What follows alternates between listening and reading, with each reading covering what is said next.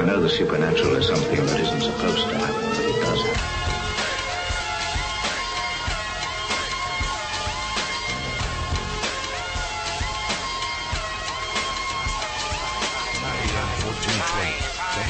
WBSM presents Spooky South Coast with your hosts Tim Weisberg and Matt Costa.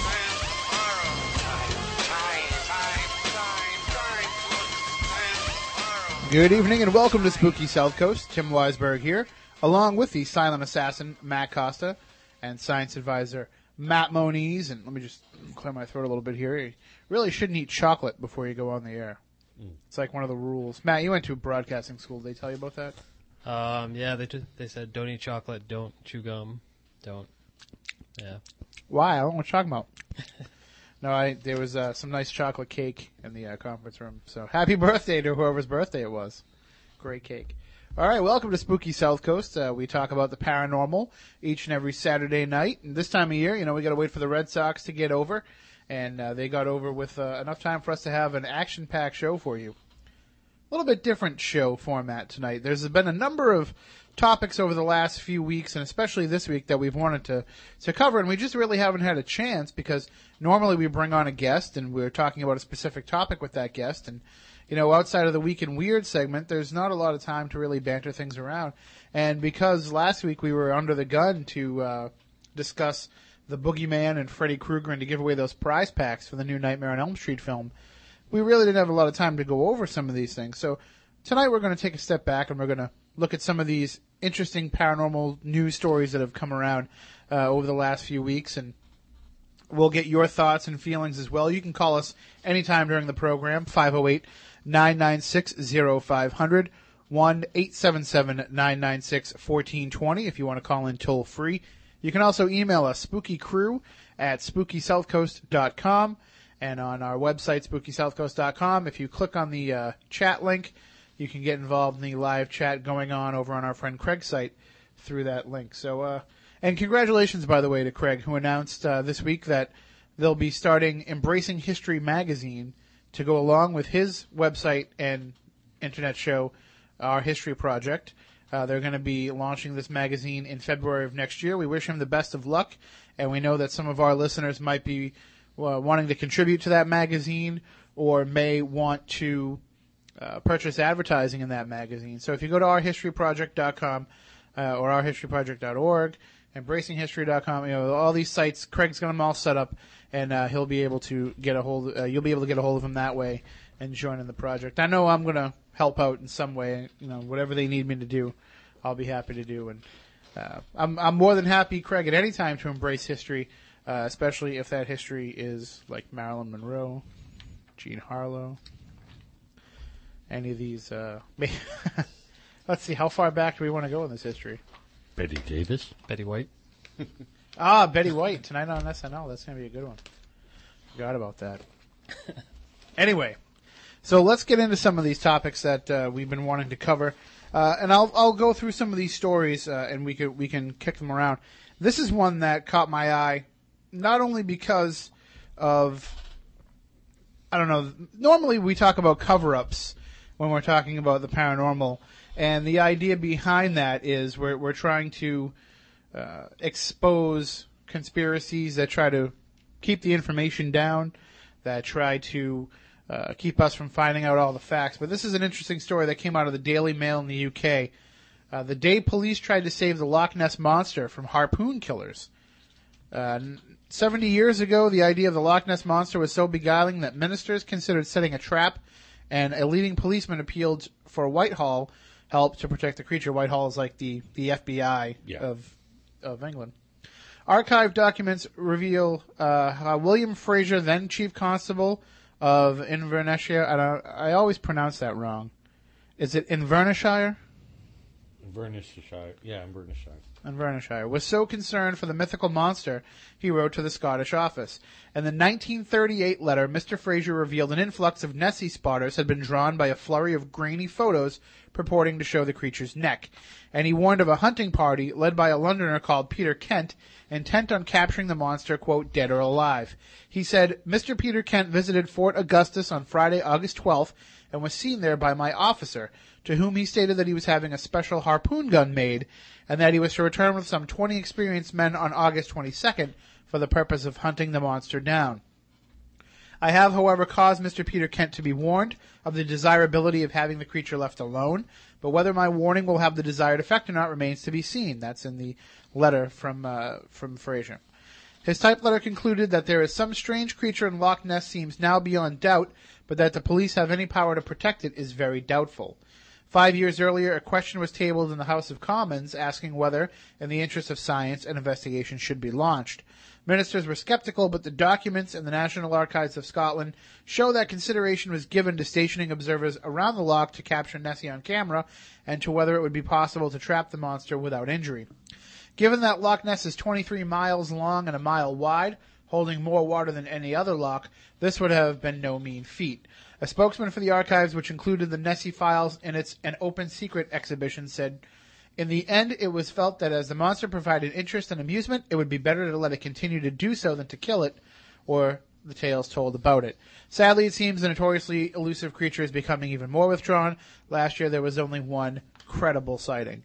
So, this is very interesting because we talk about the desire to keep the truth a secret. In this case, it seemed like they were willing to accept the Loch Ness Monster as truth, and they just wanted to protect it from anybody that would come there and hunt it. Matt Moniz, you've been to the UK, right? Correct. You know more about this than Matt Coster and myself. Are we talking about? I'm assuming that in Verneshire here and where Loch Ness is, it must be pretty remote, country rural setting. Yeah, I didn't get to Loch Ness itself, but I've been up into the Scotland area. And, it's fairly remote.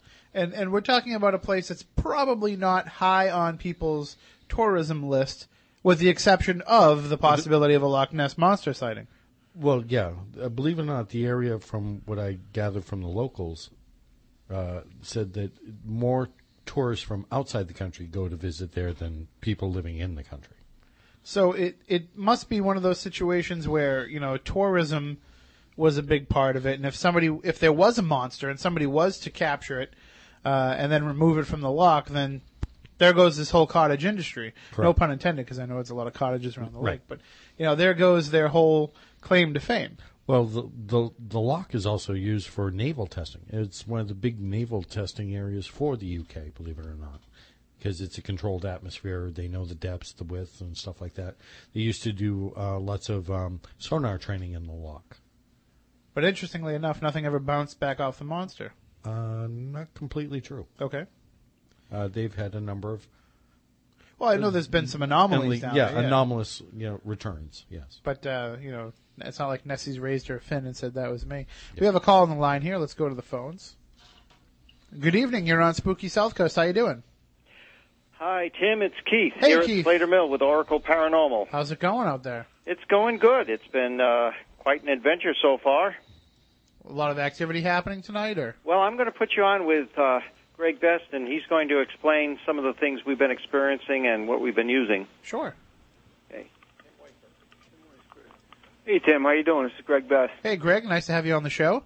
Yeah. Oh, we did quite the experience here tonight, I'll tell you. We've been through all the houses and tried a couple of experiments I've been wanting to try. And while we were recording upstairs, we got a sound of a machine running in the background. We actually came down here, and I think we duplicated it. Keith fired up one of the machines, and it sounds almost exactly like what we got. Oh, wow. In the recording there. So, what are some of the experiments that you wanted to try out?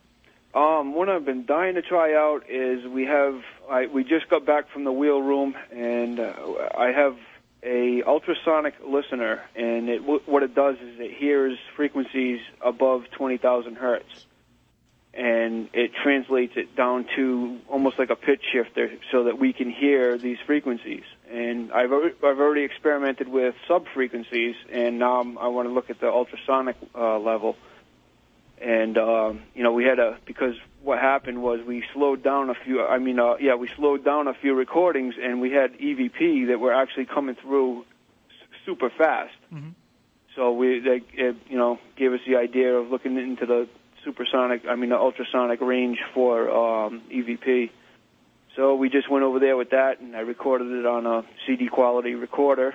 And I'm dying. I did see the level indicator move a few times while nobody was speaking, so I'm dying to see what's on there.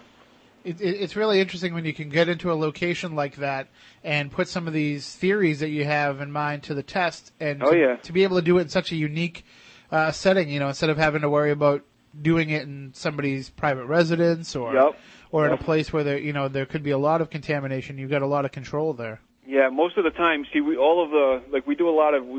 a lot of our own tools, and they're based on the evidence that we gather in the field here. As I was telling Keith, we're not just ghost hunters; we're paranormal researchers. So this evidence doesn't just go and sit on the shelf. We actually pull this evidence out, we analyze it, we tear it apart, and we break it down into its elements, and then it furthers the development of the tools that we design. Where are you guys based out of? Danielson, Connecticut. So it's a little bit of a drive for you. I'm used to it. I work for Ocean State Job Lot, and I work for all of them, so I travel everywhere. Well, definitely keep us up to date with everything that goes on, and let us know if any more activity happens, and maybe we'll have you guys on the show to present your findings. Oh yeah, excellent. It's gonna take about 2 weeks to review everything and compile it, and we'll know better then. All right. Well, great talking with you, Greg. Good luck tonight. Yeah, you as well. Everybody stay safe out there. All righty, you too. All right, tell Keith we say goodnight. I will. All right, bye-bye. Bye. All right, so there you go, Oracle Paranormal and Keith Johnson out in Slater Mill. And if you haven't been out there to experience the paranormal for yourself, just go to their website at slatermill.org, and you'll be able to find out more about the mill itself and about the different events that they have going on there.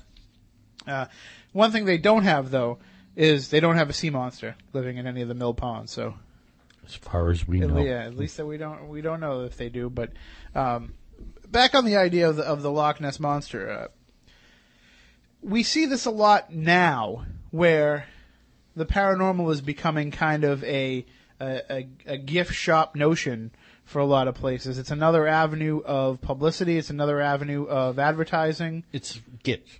Yeah, and it's a good marketing ploy for historical sites. We work with a number of historical sites that also happen to have activity going on, and in some cases we have to convince them to use that as a marketing tool. And in other cases, they're just so excited to have it happen that they're already on board before we've even played them back in EVP. So we've seen it go a lot of different ways. As an investigator, Matt Moniz, what do you see as the downside to playing up the paranormal aspect of a location? One of the main downsides would be you got people that would want to cause problems in it because of either disbelief or what have you, to detract away as a means to detract away from the site. Its historical significance and stuff like that. There are probably several others, but that I think would be the worst. Somebody would use it as a focal point to cause problems. One of the things that I'm the most concerned about when these long-standing historical sites become paranormal hotspots is the fact that you might be playing up something that is, significant. Anytime you can document the existence of the paranormal, I think it's significant, but it might not be a sufficient level of activity enough to start claiming come to haunted such and such place. I mean, there may be a few anomalous occurrences, there may be a few beyond explanation incidents, but that doesn't necessarily mean a place is haunted. It doesn't mean that this place is jumping with paranormal activity. So is it a bad thing to overplay that aspect of things? I mean, especially... It can be, yeah. I mean, if it's not really fully documented as being haunted. I'm talking to places that we know are... Yeah. Well, I just wonder, too, how many places out there have suddenly become haunted because it's, the happening thing without any documentation at all. Maybe it's just, hey, let's try this. This is something that might help us sell a few more tickets, book a few more tours. There's a lot of places out there, though, that are hurting for tourism money anyway, just because of the economy and because my personal opinion is that a lot of the younger generations are having trouble getting interested in history. And I'm sure Craig Anderson can back that up, that it's, it's one of those things where until you bring the story to them and show them how interesting it is, it's not something that they're out there looking to pursue themselves. I don't know. I hate to sound like a crotchety old man, but, the kids today, they just don't understand. So if you can grab their attention with something like, hey, come check out the ghosts, and we'll also tell you about your town's history at the same time, then it's a valuable teaching tool in that way. And I don't think there can be any harm in that regard. Come for the ghosts, stay for the history. Yeah. But when you're talking about taking money to have that paranormal experience, and it's not something that's been fully documented, that's a different story. And we see a number of places where one paranormal group comes in. We could almost consider ourselves guilty of it a little bit ourselves. But one paranormal group comes in, conducts an investigation, gets some results, and then 2 weeks later, paranormal tours. Yeah. I understand what you mean. And it just, to me, it's shaky ground. It's always shaky ground to take money for the paranormal tours. That's why so many of these events that happen make their bones and have their successes based on the speakers they bring in, the presentations that are given at the time, the chance to interact, and the investigation part is just a side note of it. But just as you can't charge money for an investigation if you're a paranormal group, I don't think you can charge money for somebody to come and experience the paranormal if you have a haunted location without entering into a slippery slope. When you have what I would term as the historical haunted tours, I'll give you a good example. Like Derek Bartlett and Capers down there, where they do their haunted tours. That's a haunted history tour. They go around. You're paying for the history. You're paying for the history. They're not there to show you ghosts and nothing. They're telling you what happened. That's something I have no problem with. And it may just so happen that you see, if you have the experience. They're not there to show you ghosts. Exactly. They're there to show you where this has happened. Okay, when you get these other things where, come in and see our ghosts, and that's the ones you got to watch out for, because number one, ghosts don't perform on command. Okay, we've discovered that they act up whenever they want to or don't want to, or is it that they want to, or if they have the ability to. But you understand what I'm saying? Exactly. Yeah, you've got the people that are, trying to educate people. Like what I said. And then you got these other people that are trying to cash in on, like you said, the popularity. Well, normally when you do an event, let's say, for example, we were going to bring David Ortiz here to WBSM for an autograph signing. Now, everybody wants to come and get well, maybe not now, but everybody wants to get an autograph from David Ortiz. So they all come, all right, Dustin Pedroia, we'll use Dustin Pedroia. So everybody wants to come down and have Dustin Pedroia sign their autograph. Whenever there's an event like that, and it's something where it's going to be a charged money event, where you're going to pay money at the door to get in, to wait in line, to meet Dustin Pedroia, have him sign your baseball card, and then you move on, they always have a little note, card subject to change. Right. Because you can't always guarantee that things are going to go as smoothly as you think they are. And that's something that almost has to be understood with every paranormal investigation that you pay money for, card subject to change. We can't be sure if anybody's any spirits are going to come and be a part of this. Well, I was going to put a caveat to what I had also said about, come in and look for our ghosts. There are some historical places that you're also getting the education of the history. And I'm talking these little fly-by-night things that are just looking to make the money on an alleged reputation. Let me throw a curveball into that. Look at Waverly Hills. Okay. Okay, now here's a place where a group, can go there and can rent the place out for the night for the purpose of conducting an investigation. And you're paying solely for the investigation. But you're paying for the opportunity to be in that location. Exactly, and that's the other aspect of it, is you're just getting access to the facility. See, and there's so many little bits of minutia about this, and it's amazing because it's unlike any other industry where you will charge money for, be it an event or be it the use of a facility, because what's implied is so random, Right. almost, that I'm just waiting for the day when a lawsuit comes about because of one of these. I didn't get events to see my ghost. I want Exactly. right. I mean, we spent $30,000 to rent out this location, and nothing happened the whole time we were there. Just want to see how that one goes down in court. Yeah, well, like I said, you can't get them to perform on command. There are some places, like we know, that activity has been recorded and known for a long time. Lizzie Borden's, like where Keith is at Slater Mill, years and years of, places like that. I can understand spending some money to go in for the chance to potentially see something because it's a documented place. These are documented places. We know that activity has happened there in the past and material has been recorded.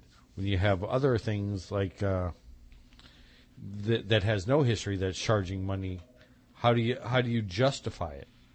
You really can't.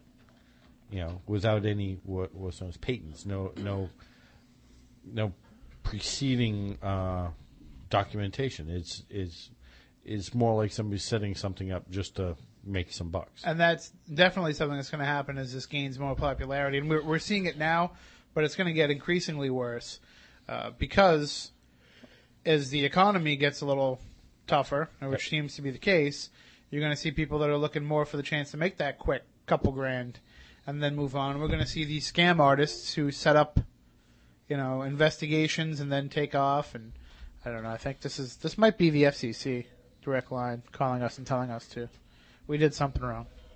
Yeah, us something wrong. All right, why don't we take a break and I'll see if there's actually anybody on the phone, but I doubt it.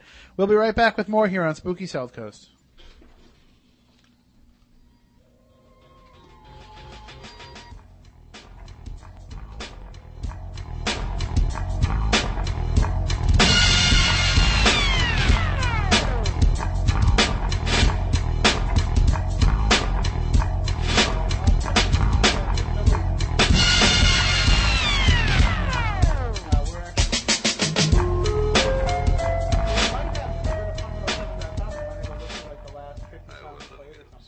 AM 1420 WBSM.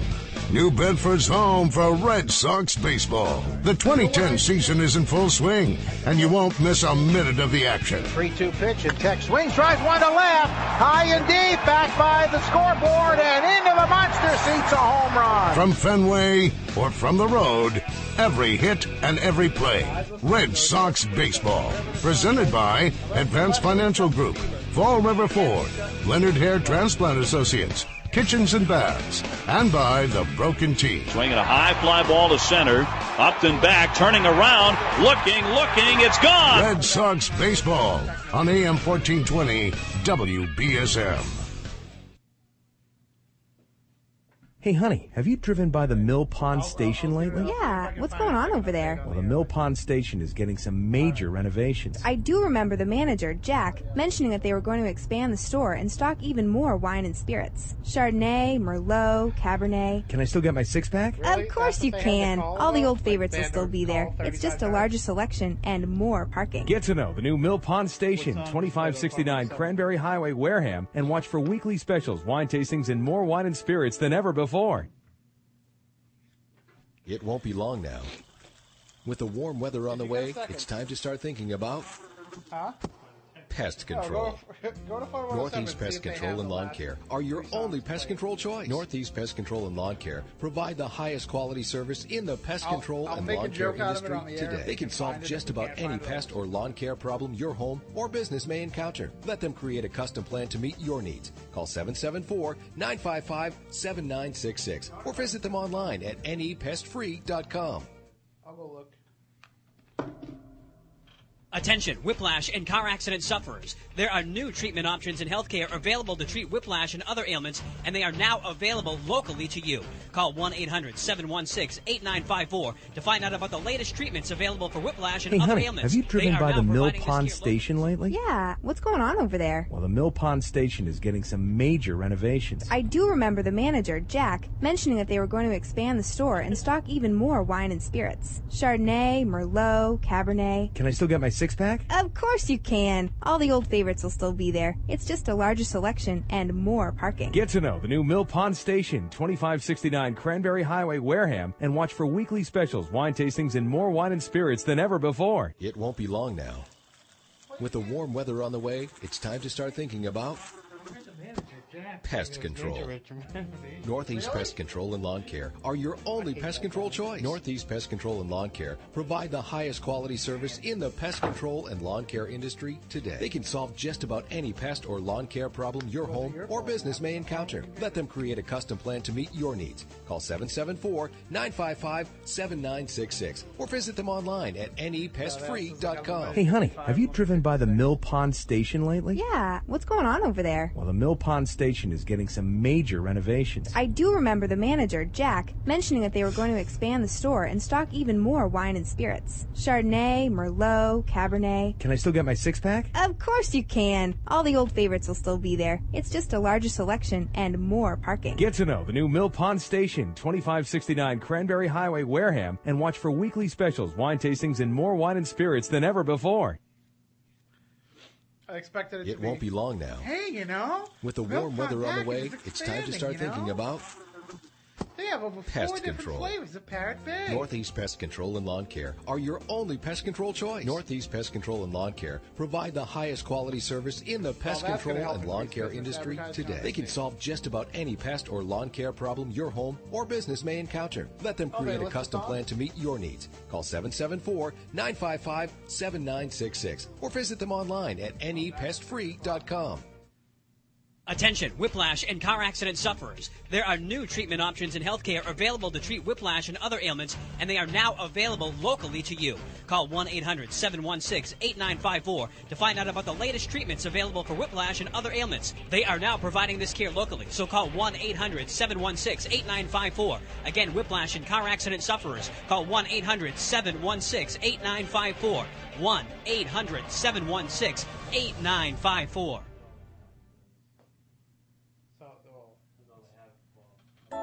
Do you have a sinus headache? Here's one way to find out. Wiggle your head left and right for a few seconds. If these movements make your headache worse, it could be your sinuses.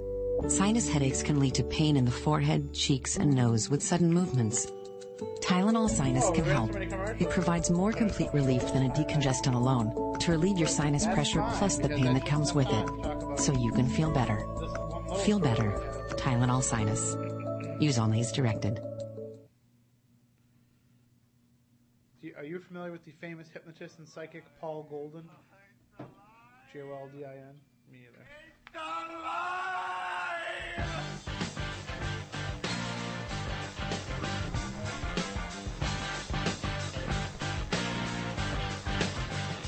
Welcome back to Spooky South Coast. Tim Weisberg here, along with the silent assassin Matt Costa, science advisor Matt Moniz. Hey, MC Hammer, that is not techno. Those girls specifically asked for us to play some techno, and that is classic rock. I'm sorry. I don't know. I mean, I guess it's... I don't have any... it might have been the techno of its day. I don't have any... what's his name? Oh. I don't know. Moby? Moby. I don't have any Moby. It's the only techno Paul guy. Oakenfold. On my... No Chemical Brothers, no.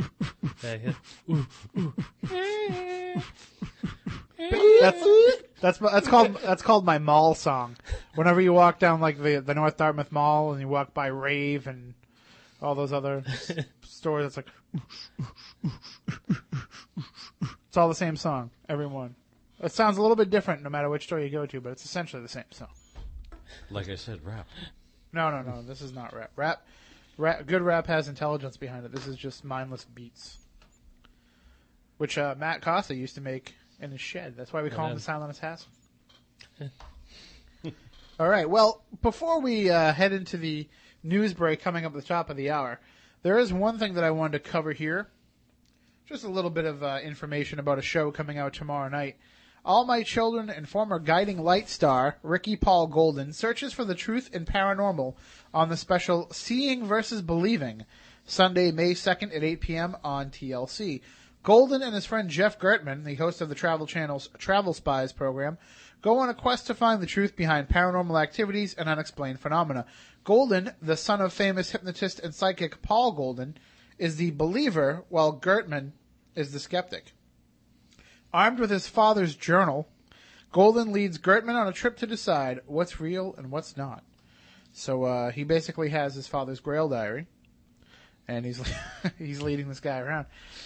Matt Moniz, have you ever heard of famous hypnotist and psychic Paul Golden? Not really. Yeah, I'm sorry to say I haven't either, but that doesn't mean that he's not famous and I'm just unaware. But so now we have a soap opera star getting involved in the paranormal. I don't really disparage anybody that wants to get out and explore this, and if you have the opportunity to have a TV show created around it, that's good too. I just think that the general mainstream media is going to have a field day with the terms soap opera star / paranormal investigator. It just seems. Why couldn't it be the Swedish bikini team or something? Well, why couldn't it be like Robert De Niro? At least an actor that they're going to have, respect for, and say, you know how the media treats soap opera stars. But hey, I guess having Jackie Stallone as a mom didn't really hurt Sly's career. Maybe it hurt Frank. Oh. But also hurting Frank Stallone, a lack of any talent. Is all. Hey, Far From Over is one of my favorite songs of all time. Okay, so Frank Stallone, if you're out there and you're listening, which I'm sure you are, I respect you, even if nobody else does. So, but I mean, this is it's just another paranormal show special coming out there. There's so many of them now. It's definitely its own niche within television programming, and it seems to be that it's only going to keep growing.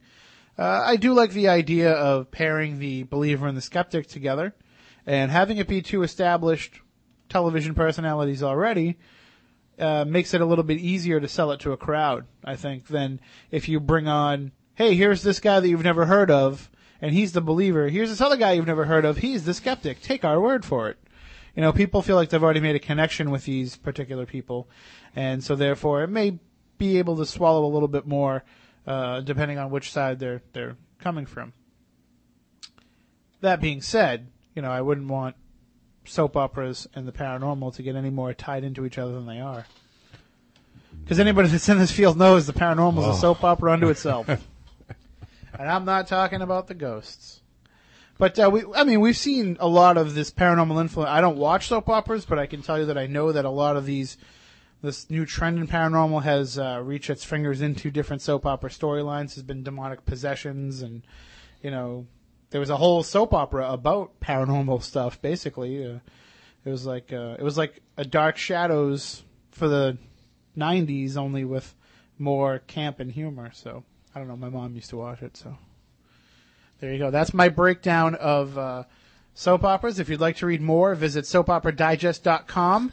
Click on the little link of my face, and I'll give you my breakdown of everything that's happening on Days of Our Lives, General Hospital, Another World. Is that still on Another World? I don't think so. A Different World? A Different World. We'll find out which girl Dwayne Wayne's macking on this week.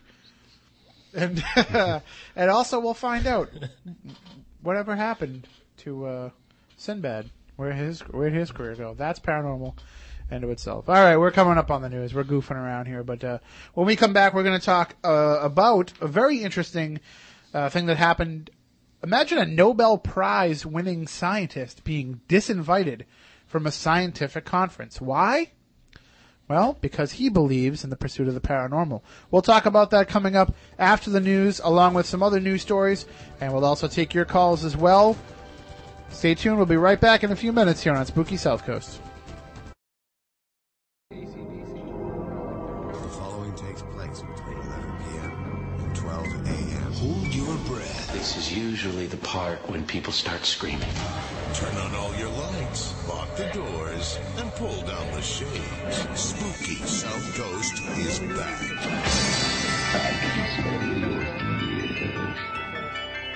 I'm not afraid. You will be.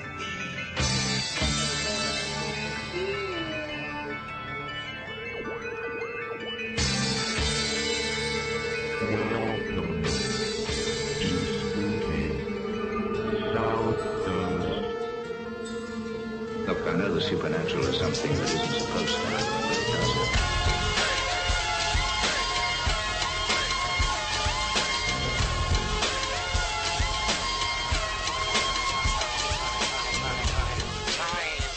All right, welcome back to Spooky South Coast, hour number 2, or half hour 2 of 3. The Red Sox always mess me up in that regard. Tim Weisberg here, along with the silent assassin, Matt Costa. Say something so they know that you actually are there. Yo, yo. Thank you. And science advisor, Matt Moniz. I actually was asked once if, everything is automatic and you're not actually a real person. So we just want to make sure. Where'd you get those Sennheiser headphones? Are those studio property? Christmas. Really? Yeah. Those are beautiful. I like those. They're a little bulky. That's all right, though. They look like cans. It's all right. I like ones that look like cans. It's a lot better. By the way, your hat's inside out. I can read the tag on the back. Is it? Yeah. Boop. This is fascinating for the listeners. Yes. But what is fascinating is the paranormal. It's for all the listeners that are watching us. What we talking in the window on Spooky TV. That didn't work out so well. We keep getting requests to bring that back, and they just want to see us dance again. I think they do. What we need somebody out there, especially in the Fairhaven area, would probably be the easiest. But some local person in the area that wants to produce a television version of the show, we'll open the door to you every Saturday night. You can come in here and film us, make the DVD. Give us a copy so we can air it on our respective towns' cable systems, and then you can, go and air it on yours, and we'll have a televised version of it. We'll spread the word like 30-odd Minutes and Penny Dreadful and all of our other friends from Cable Access Network to Cable Access Network, and we'll get it out there. We just need somebody else, as usual, to do the work for us. And that's how this show works best, when people do the work for us. If all we have to do is show up for 2 hours on a Saturday night, we are golden. Any extra work that goes beyond that, it's 50-50 at best. But at least here, while we're here in the studio for these 120 minutes or so every Saturday night, we'll give you our best. And speaking of our best, I'd like to talk about our best mind of the current generation, Stephen Hawking. He said some interesting comments this week that the general public were all over. And Matt Moniz and I were already discussing this on the way in here, but let me just give you the breakdown of what happened. Renowned British astrophysicist Stephen Hawking says intelligent alien life... He doesn't sound British. Says intelligent alien life forms almost certainly exist, but trying to communicate with them is, quote, too risky. Their arrival, he says, would be like Columbus landing in the Americas, quote, which didn't turn out very well for the Native Americans. The 68-year-old Hawking speculates on alien life in the new documentary that's been airing on the Discovery Channel, in which he says advanced life forms may be nomads looking to conquer and colonize. So, this is, breaking news to Brian Williams and Katie Couric and all these other mainstream news outlets, that Stephen Hawking is saying that, we need to be fearful of contact with extraterrestrials. Matt Moniz, I know that this is probably blowing your mind right now, that, you never really would have thought that it was dangerous to interact with these extraterrestrials, and that all the work that you've been doing in this field for so many years, it's all been sunshine, lollipops, and rainbows everywhere. Yeah, it boggles my mind. I mean, you can go back to the Brookings report from 1961-62, where they said basically the same thing. It's something almost 50 years ago that, came up with the same idea, and is what the current basis of why we have, the outlook that we do on the current subject. This is not a new idea. This has been floating around for a long, long, long, long time. This is only news is because he happened to say it. Well, and also it seems like the I guess we could call them case studies, but these abductions, these interactions that have happened between humans and extraterrestrials, whether you want to believe them or not, a number of the stories have had a negative slant to them. That, these beings are something to be feared, and that they are not exactly benevolent. And so all Stephen Hawking is doing is putting an academic perspective on something that, in practicality has been the case for decades. Yeah. You're pretty much right. I mean, it's just because he has the initials after his name that people are listening to. I mean, not that the people in the Brookings Institute were any slouches. They were some of the best minds of their day. And like I said, they came up with the same results 50 years ago, but nobody, mentions that. And also, it's not really it's not that profound of a statement for Stephen Hawking to make either. I mean, I guess the real news is the fact it wouldn't be that profound for somebody like Joe the plumber. I'm just saying that, they're making a big deal because, Stephen Hawking said this. I think it's more because he acknowledged the potential existence for extraterrestrial life, which is also nothing new. He said that in the past before. But because he's saying it, and he's saying that we need to fear it, that, if Stephen Hawking thinks we should be afraid of it, then I guess we definitely have to be. But if, good friends of this program who have been repeatedly terrorized by these beings tell us that we have to fear for them, well, Yeah. Maybe it's just maybe they just don't like them. Yeah, exactly. Yeah, they're very selective, apparently. But, again, this goes against what a lot of the instances are in today's scientific world of, at least he's willing to talk about it, when a lot of them aren't. A lot of people within the scientific community, the educational community, not willing to discuss the paranormal. But we've got changes afoot in that regard. And next week on the program, hopefully if everything works out, you're going to hear from a professor who is actually teaching the paranormal as part of his course this past spring semester at Ashland University. Dr. Jeff Teal hopefully will join us next Saturday night with a few of his students to talk about their course of study in this past semester. And they're presenting at 4 p.m. on Tuesday an event called Ghost Watch 2010. It's the metaphysics students and Associate Professor Jeff Teal's class. It will take place in the Hawkins Kennard Student Center Auditorium at Ashland University. So you can just go to their website, I think it's ashland.edu, to find out more about the actual event on Tuesday. But we will have them on next week to talk about how they approached the course. We'll talk to Dr. Teal about how he decided to teach this and in what manner he went about doing it, because that's the biggest issue, is there is no real syllabus for teaching the paranormal within educational. If you want to look at the work that yourself and other researchers have done, and you can incorporate that, but nobody has ever really taught this course as a general overview. We have had, the Duke University department. Right. There's been a number of other colleges that have had parapsychology departments, but nothing across the board like Dr. Teal has been doing with his students. They've been covering near-death experiences, alien abductions, ghost encounters, both with and without intelligence, remote viewing. So they've done a real survey course on the paranormal. So we'll talk to them next week. I wonder if I could become a professor at that at a local college. These local colleges, you'd be lucky if you could become a professor of chemistry, and you're a chemist. Yeah. Actually, education's a safe job. You should probably look into that. Education, making drugs. Education, making drugs. Either way, we need both. Right. So you'll never be out of work. But we're talking about the idea of science accepting the paranormal, and that's something that we come back to all the time on this show. Well, here's probably the biggest story that came out of the last week, and this came from the Great Beyond blog at nature.com. A strange case of physics versus the paranormal has surfaced via the pages of the Times higher education newspaper. A Nobel Prize-winning scientist was left fuming after he and two others were invited to a workshop only to have their invitations withdrawn due to their occasional dabbling in the paranormal. The workshop in question is entitled 21st Century Directions in de Broglie Bohm Theory and Beyond. I'm pronouncing that right, to be hosted by the Towler Institute, a very pretty-looking building in Tuscany owned by the University of Cambridge researcher Mike Towler. According to a posting on the website of Brian Josephson, head of the Mind Matter Unification Project at the Cavendish Laboratory in Cambridge and a Nobel laureate, he was disinvited by a letter from conference organizer Anthony Valenti of Imperial College London that read, and here's just one quote from it, "It has come to my attention that one of your principal research interests is the paranormal. Nothing personal, of course. It's purely an intellectual matter." So, this story kind of summarizes exactly what went on, but we actually have the text from Brian Josephson's website.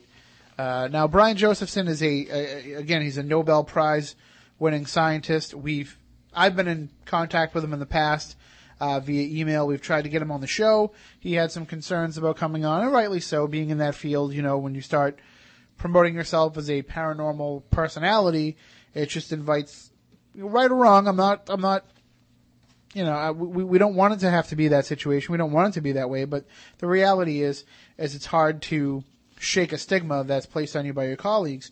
And so I understand the trepidation about coming on. That and the fact that he lives in the UK, and there's a big time difference with coming on a show 10 p.m. on Saturday nights. But Brian Josephson put on his website, certain invitees to a workshop on the foundations of physics received from the organized letters withdrawing their invitations. And the letter to Brian Josephson said, and here's more of the quote, "It has come to my attention that one of your principal research interests is in the paranormal. In my view, it would not be appropriate for someone with such research interests to attend a scientific conference." Hold back there. Wait 1 minute, Monies.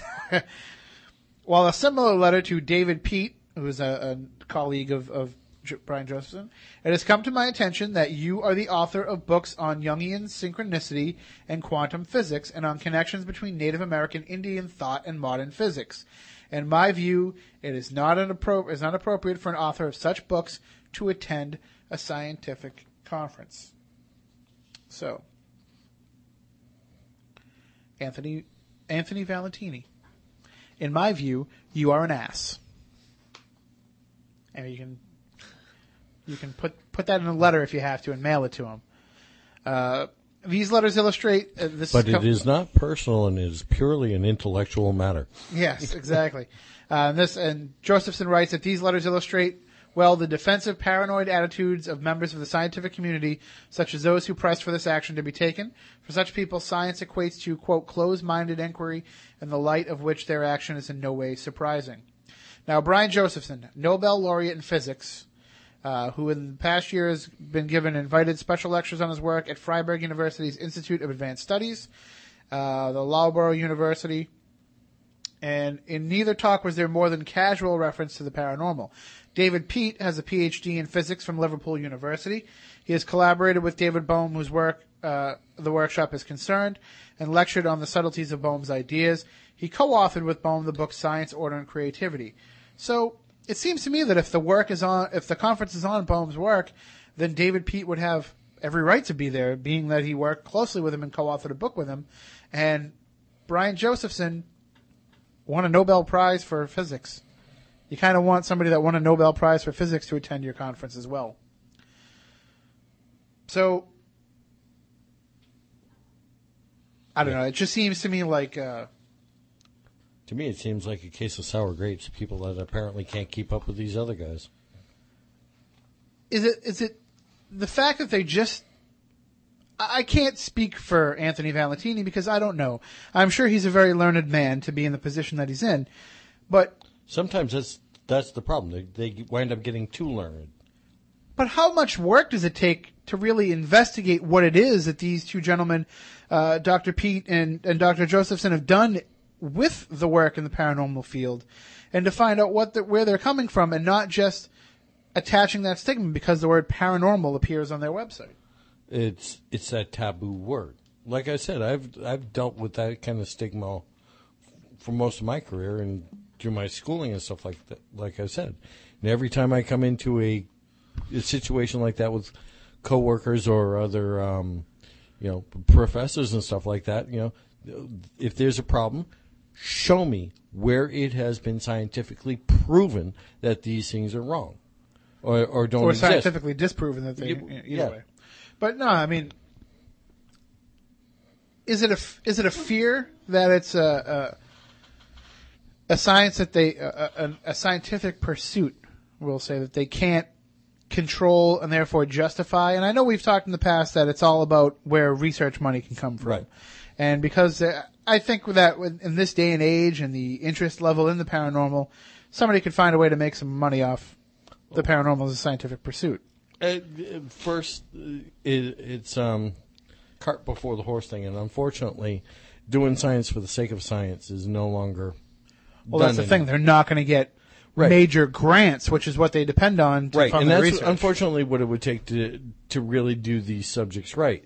And these subjects were tossed in the scientific closet back in the early days of, shall we call it, the Enlightenment period. It was just one of these things, well, we can't really explain this. It's tied into the rest of this somehow. We're not sure. We don't know how. We'll just set it aside for later and look at it or ignore it. And science itself has, been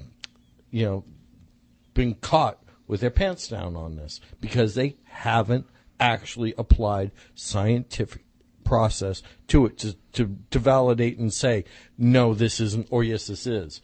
It's just been shoved to the side.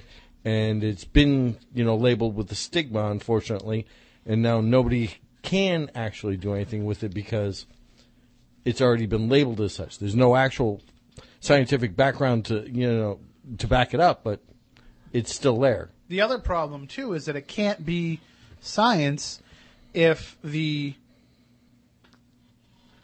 people that are actually conducting the experiments and trying to prove or disprove it are grocery store stock boys and truck drivers and plumbers. Well, here's a real kicker for you. 90% of, or if not more, of our inventions and science advances are done by people outside of science. Well, and for what reason? How are they able to create these inventions? Out of necessity. And application, practical application. And to say, well, it can't exist if I can't recreate it in a lab, well, it's an applied science. Not all applied sciences are applied in the laboratory. Correct. So you need to actually get out there and try it for yourself. And I don't know, if you take even the most hard-headed skeptic, everybody says, okay, if you have a hard-headed disbeliever, a hard-headed, person that's just not going to have their mind changed on it, and you let them have their own experience, that's going to change their mind. I don't think that that's always the case. It's not that simple. Everyone that I've ever brought to places and had them have experiences have become avid, and I repeat, avid, if not almost rabid believers after that, and trying to find out more. Okay, it's that sudden aha moment. Well, wanting to find out more, for sure. Yeah. Oh, I've been lied to. What else am I missing? What else don't I know? You know what I'm saying? I just think that to disinvite somebody from an academic scientific conference because they put the word paranormal on their website and they spend some of their time pursuing it. I mean, obviously it's not Brian Josephson's life, or else he wouldn't have won a Nobel Prize in physics. Obviously it's not people would call it in another day prejudice. It is. No, it is. Not another day. You can call that today. That's what it is. It's a blatant prejudice against people that dabble in the paranormal. And on the other side of things, as somebody who is a believer in the paranormal and wants to see it more actively pursued, the fact that we have a Nobel Prize winner and somebody of the caliber also of Dr. Pete that want to go out there and look into the paranormal only helps our cause. Okay, now let's see if they disinvite somebody like Hawkins for what he just said earlier. How is that different?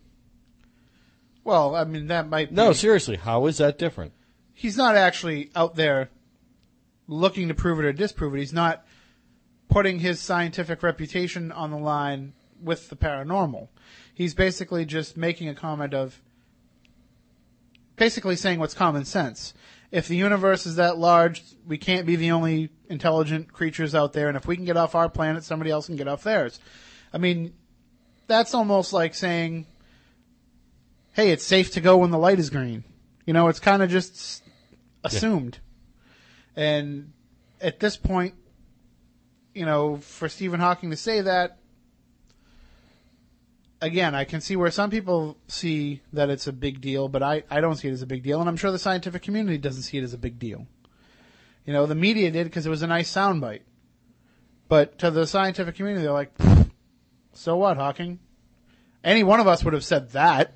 We're willing to go that far. But to say that there's things on this planet interacting with us, or to say that there's things not of this plane that we can interact with, then, that's a huge leap. I see your point, but I just think there's a huge leap between Hawking's comments and what these gentlemen have studied and what they've done. In translation, they're making these people pariah for actually doing their job of going out and looking. Well, yeah, that definitely seems to be the case. Now, again, if you're holding a conference, then I suppose you have every right to decide who should go and who shouldn't. But to slap them in the face with information like this... I was going to say, if it doesn't pertain to what you're doing, what does it matter? I mean, suppose they, were into various types of dog breeding. Oh, we don't like that particular breed of dog, you can't come? I think they might be afraid, maybe, that it's going to turn into... maybe they think they're going to be... the event's going to be hijacked by Josephson and Pete, and that they want to just get up there and take over the conference and start talking about the paranormal, because obviously there must be raving lunatics if they chase after this stuff. I can't imagine for what purpose you would feel that their other numerous accomplishments and that their intelligence is diminished by the fact that they look for this. Well, number one, like you said, you got a guy that's a Nobel Prize winner. Obviously, he's no slouch. You have the other guy that was co-authored the book with the guy that made the topic prevalent. I mean, they're there to talk about the physics of that particular thing. What they do outside of that should be irrelevant. It's not like Dr. Brian Josephson is out there with a flashlight and a tape recorder, running into old haunted pubs trying to prove that there's a ghost. I mean, this is somebody who's doing very high-level work that I can't even pretend to comprehend. Moniz probably has a better shot of it than I do, but he's doing actually real scientific work, and he's trying to bridge that gap between the common paranormal experience and the scientific proof of its existence. And I've always commended him for that. I've always thought that anybody that's willing to do that is definitely taking the right step, because you can't be the proof one way or another. You have to be the bridge in belief, if you get what I'm saying. You're not going to be able to show up and say, here you go, everybody believe this, or here you go, everybody stop believing it because of this. All you can do is be the bridge into people's transition from one school of thought to the other. I got a quote for you, and it goes like this. As long as we are headed towards the unknown, we are headed in the right direction. And that's by Albert Einstein. He didn't know what he was talking about either. No. He would have been disinvited to this conference, I'm pretty sure. He probably would have. Yeah. I don't know if a patent clerk's salary could have flown him to the event either, so. But that's, I suppose that's the bias that's developed with the business of science and the business of academia, where no longer can, a guy growing up in a log cabin become president. No longer can somebody who works on a farm develop new ways of agriculture. It's not like that anymore. You have to be somebody who is born into the scientific pursuit, and you have to be somebody that follows that path, and coming out of it as an applicable approach is no longer viewed as correct. Which is amazing because, as you mentioned before, necessity is the mother of invention. Well, like and I necessity said, is the mother of education too. Correct. I mean, the Wright brothers, a couple of bicycle repairmen, bicycle mechanics making powered flight. I could go on and on. The Wright brothers were just, they didn't really.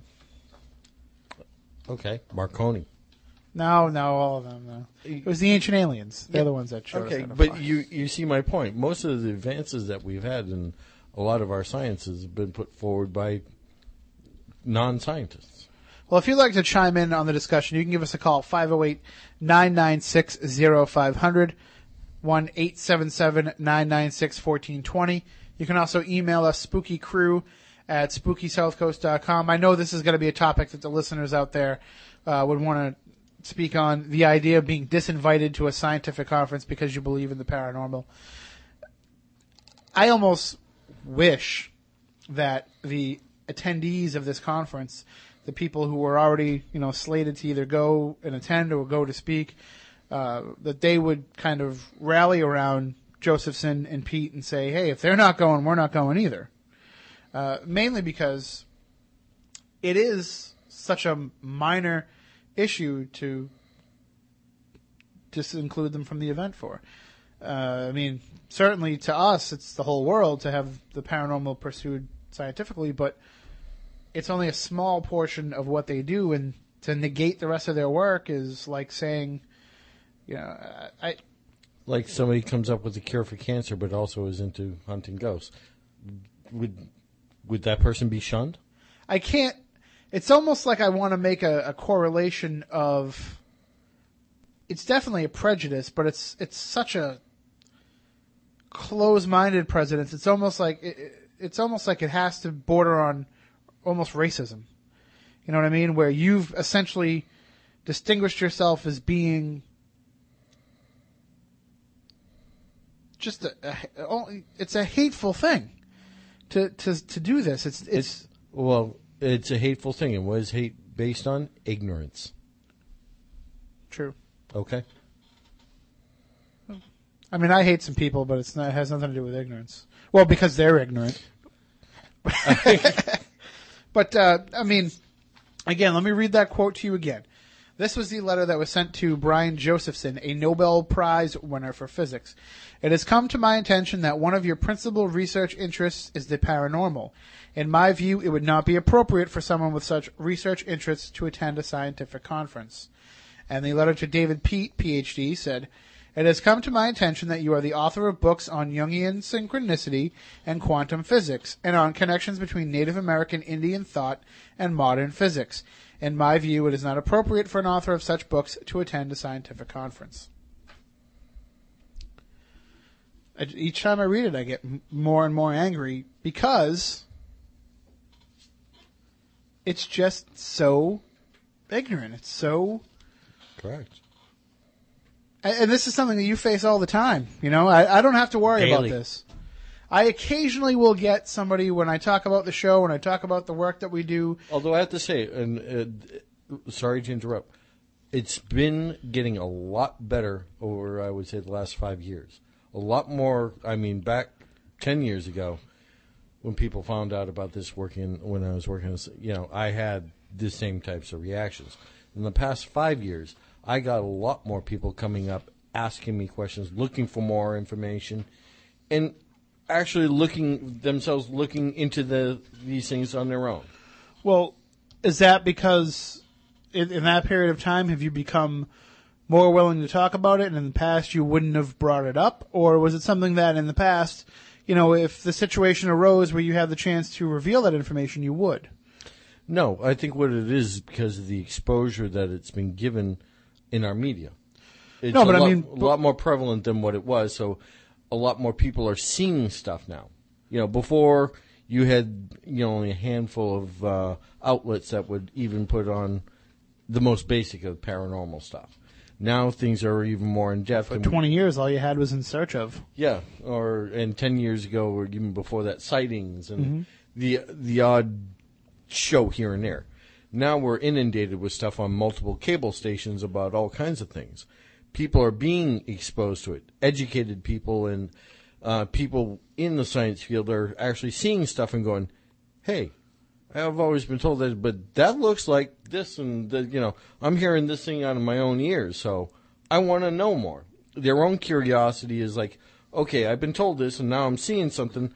I want some more material to make my own decisions, and that leapfrogs them into reading books, looking at further shows, and doing their own due diligence in the sense of saying, well, maybe there is a little something to it, so I guess you're looking into it make sense as a scientist. Let me know what you find.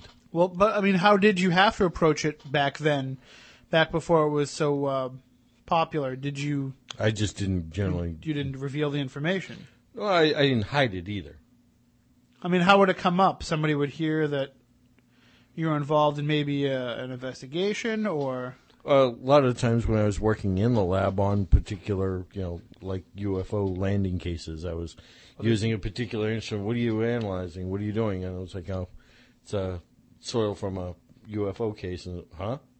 Mm-hmm. And then all of a sudden I start showing what results would happen. And, well, maybe, but you still got the other people that, would derail things, without even bothering to look. Well, that's nothing that is. Well, yeah, why are you wasting our equipment and our time on that? It's like, well, I'm getting results. Well, that doesn't matter. Well, that's scientific of you. But I can only imagine, like, you would have to tiptoe. I mean, you could kind of figure out pretty quickly who you have to tiptoe around when dealing with this stuff. What kind of support did you get from the higher ups? I mean, obviously you're using their equipment, so that's just it. I went directly to the higher ups and let them know up front. I don't care what all the other little subordinates think. I don't work for them. I work for the people up above. Mm-hmm. So that's how that went down. As long as I did the testing on my own time, and took care of the cost of the materials that I used, which, believe it or not, can get quite expensive. I can imagine. Yeah. If I had the money that I had spent on all the stuff I had done, now I'd have a very nice house. But the point being is I find the answers I got far more valuable. So in the last 5 or so years, as you said, though, it's been something where it's been more of an open discussion. Do you feel that when, say, a new person comes to work in the lab, do you need to kind of quantify yourself as being, hi, I'm Matt, I do this, and I also look into the paranormal? No. Well, I have various paranormal things up on my desk, and people, oh, what's that? And I'll explain to them. I explain to them what I do, and it's like, if you have any questions, feel free to ask. I don't try and push things on them. Like I said, especially the laboratory I'm in now, you've met one or two of them that, I work with that are into this as well. So I am fortunate that the company I am at has no problem with me doing it, and I'm fairly well supported, like I said, in the past 5 years. But other companies have not been as I've had supporters there, but some people, the old guard, if you know what I mean.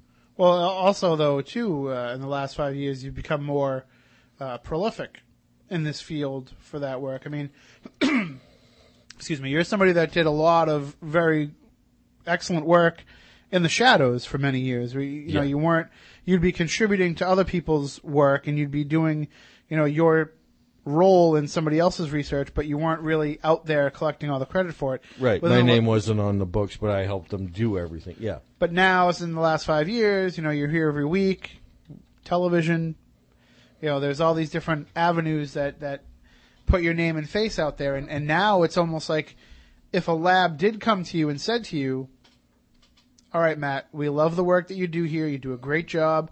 You're a valuable member of the team, but we're afraid of the reputation that our company is going to get for this work that you do in the paranormal. How would you handle that? With a lawyer. Really? Yeah, because that's discrimination. I mean, would you try to maybe go back to the way it was before, where you kind of did this stuff on your own and you kept it to yourself, and it wasn't something that you were, they didn't turn on the History Channel and see you, but you were still able to pursue this avenue outside of work? Or would you... I mean, as long as I'm not using company time and stuff, that should not be an issue. If they're penalizing me for something I do outside on my own time, they will be speaking to a lawyer. We're in a different society now. When you look at when somebody can get a job or not based on whether or not they have pictures of them, bleep faced on Facebook, we're in a different society. That's for sure. All right, we have a call on the line. Let's go to the phones. Good evening. You are on Spooky South Coast. How you doing? Good evening, gentlemen. I listen to your show all the time, actually when I'm driving home from work. that scenario that you were talking about where the guy was disinvited because he practiced or he did research as a paranormal, I think, well, you probably know this already, I think every discipline has that bias against somebody who goes against what, for instance, engineers would probably disinvite an engineer who, flew pigeons or something. They all have that bias. If there's one little thing that might negatively affect your entire field in somebody's eyes. Yeah, absolutely. And the example that I can give you is archaeology, which is what I'm interested in. You heard the theory, including an MIT scholar who said that the Sphinx in Egypt was not made 3,000 or 4,000 years ago, that it's much older. You're talking the work of Dr. Paul Horowitz. Very good. And he said that when the Sphinx was made, the climate in that area was different. And what we're dealing with is not wind damage to the Sphinx, it's water erosion. Water erosion. Well, you know, they wouldn't let him even read his paper. Correct. All the Egyptologists circled the wagon and tried to portray him as some kind of a crackpot because he went against the theory which they've made and lived by for the last 150 years, and that's the way it is, and they don't want any changes. They wouldn't even accept the work which he conclusively proved that it was water erosion. And I think to this day, they still will not accept his report.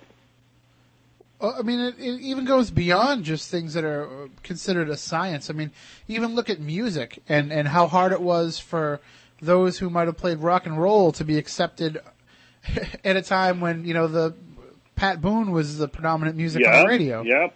There is, in every occupation or science, there is a bias against, I guess it's against change or new ideas.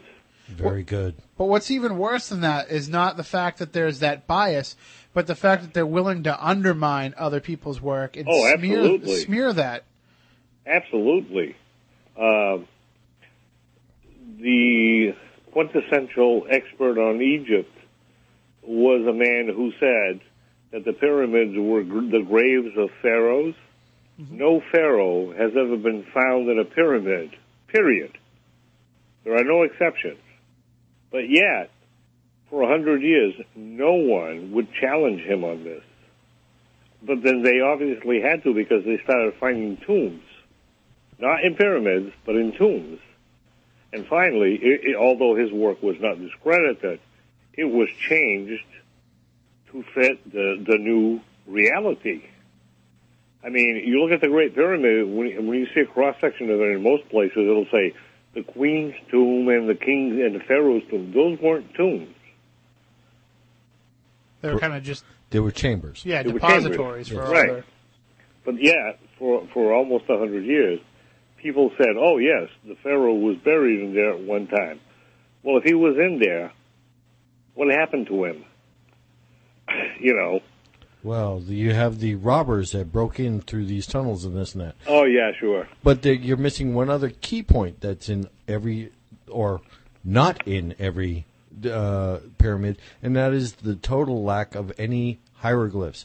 All of the internal things are absolutely unmarked. Absolutely. Now that back then was a big no-no because you needed all of those markings because of their belief systems for protection.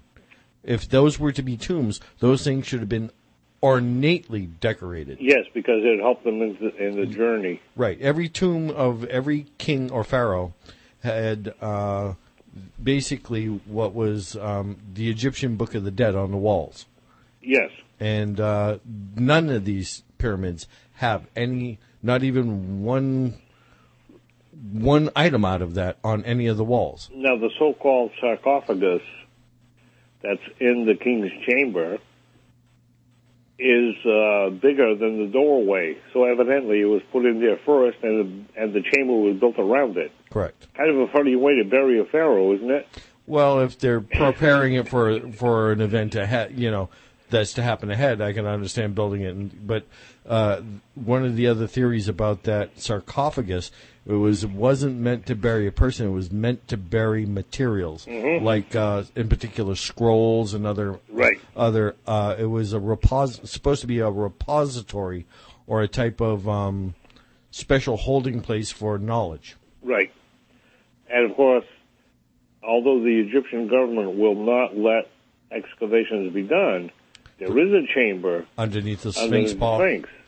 Underneath the right-hand paw of the Sphinx. Yeah. As prophesied by Edgar Casey. Yeah, the sleeping prophet Edgar Casey. Right. Correct. Well, and what I always thought was interesting is, for decades, people questioned how a civilization like the Egyptians could build the pyramids using manpower. And then when scientists are able to come out and prove how it could be done, and they say, no, look, they could have done this. They could have hauled these blocks. They could have built it in this manner. But nobody ever addressed the question as to why.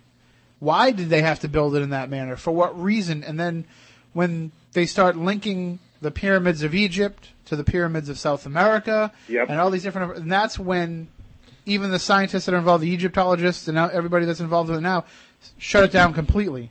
And they want you to think it's coincidence that two different civilizations were building pyramids. That there was no cross referencing. Well, most people don't realize where in what location, what country has the most pyramids? What location has the most pyramids? Correct. Not Egypt. Correct. Not Egypt.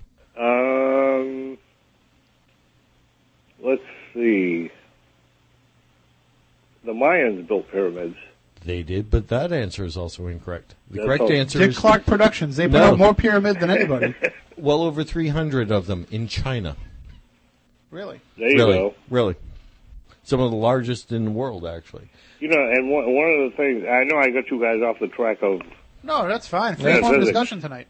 But one of the things that they've never been satisfactorily able to explain is the fact that the Olmecs carved these huge heads which have Negroid features.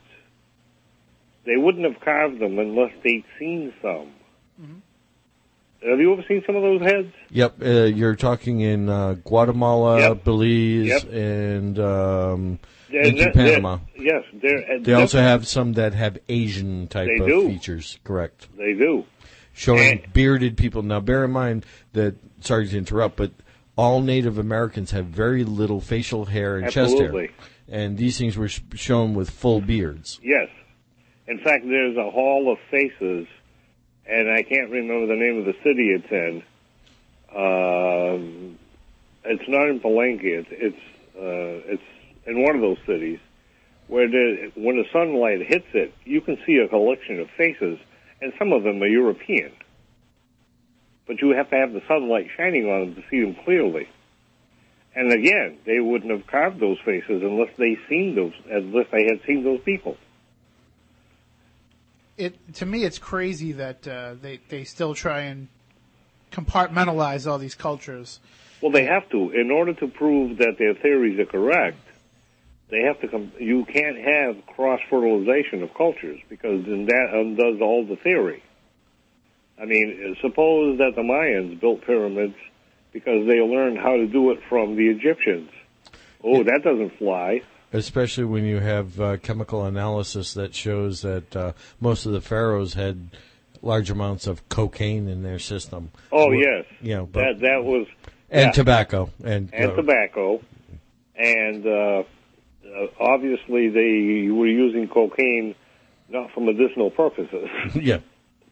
And you weren't aware of that, Tim? No, I mean it's a hell of a drug. But the point being is that the coca leaves only grow in South America. No, I understand the reference here, but I guess maybe in the fact that a lot of this information is now being questioned by, I guess you could say, our branch of science. People who are looking for the paranormal connections amongst things. they're still going to try and spin control it. They're still going to try and come up with, even if they accept the fact that, okay, pyramids here, pyramids there, similar, something must have happened, they're going to explain it away with being, oh, well, there were, land bridges in Pangaea, and maybe they had water travel that we didn't know about. Yeah, sure. You've heard, well, look what they've done to the UFO situation, where airline pilots and Air Force fighter pilots of many nations have chased these things and been unable to catch them. The airline pilots have seen them hovering right outside their, under their planes, on the side of the plane, over the plane. One of the best reports, apparently, was turned in not that long ago, simultaneously by 3 airline crews, a Spanish airline crew, a French airline crew, and a British airline crew, all saw the same UFO from 3 different angles, above, from the side, and below. Now, are you telling me that it was a mass hallucination, or that they all lied? I tend to doubt it.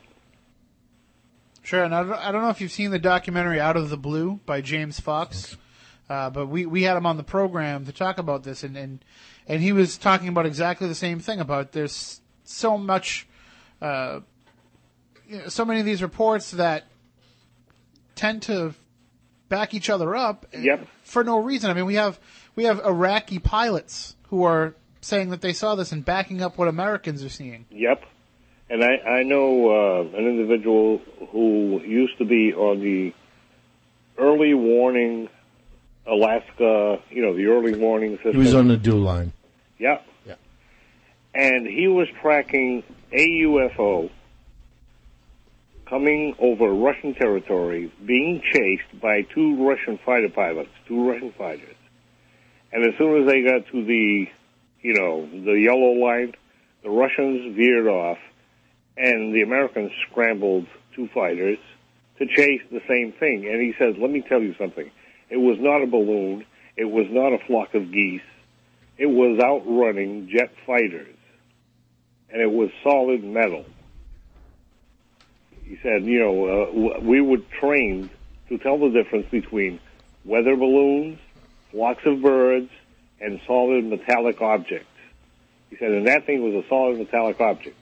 Right after that, all the people in that radar station were, quote-unquote, debriefed.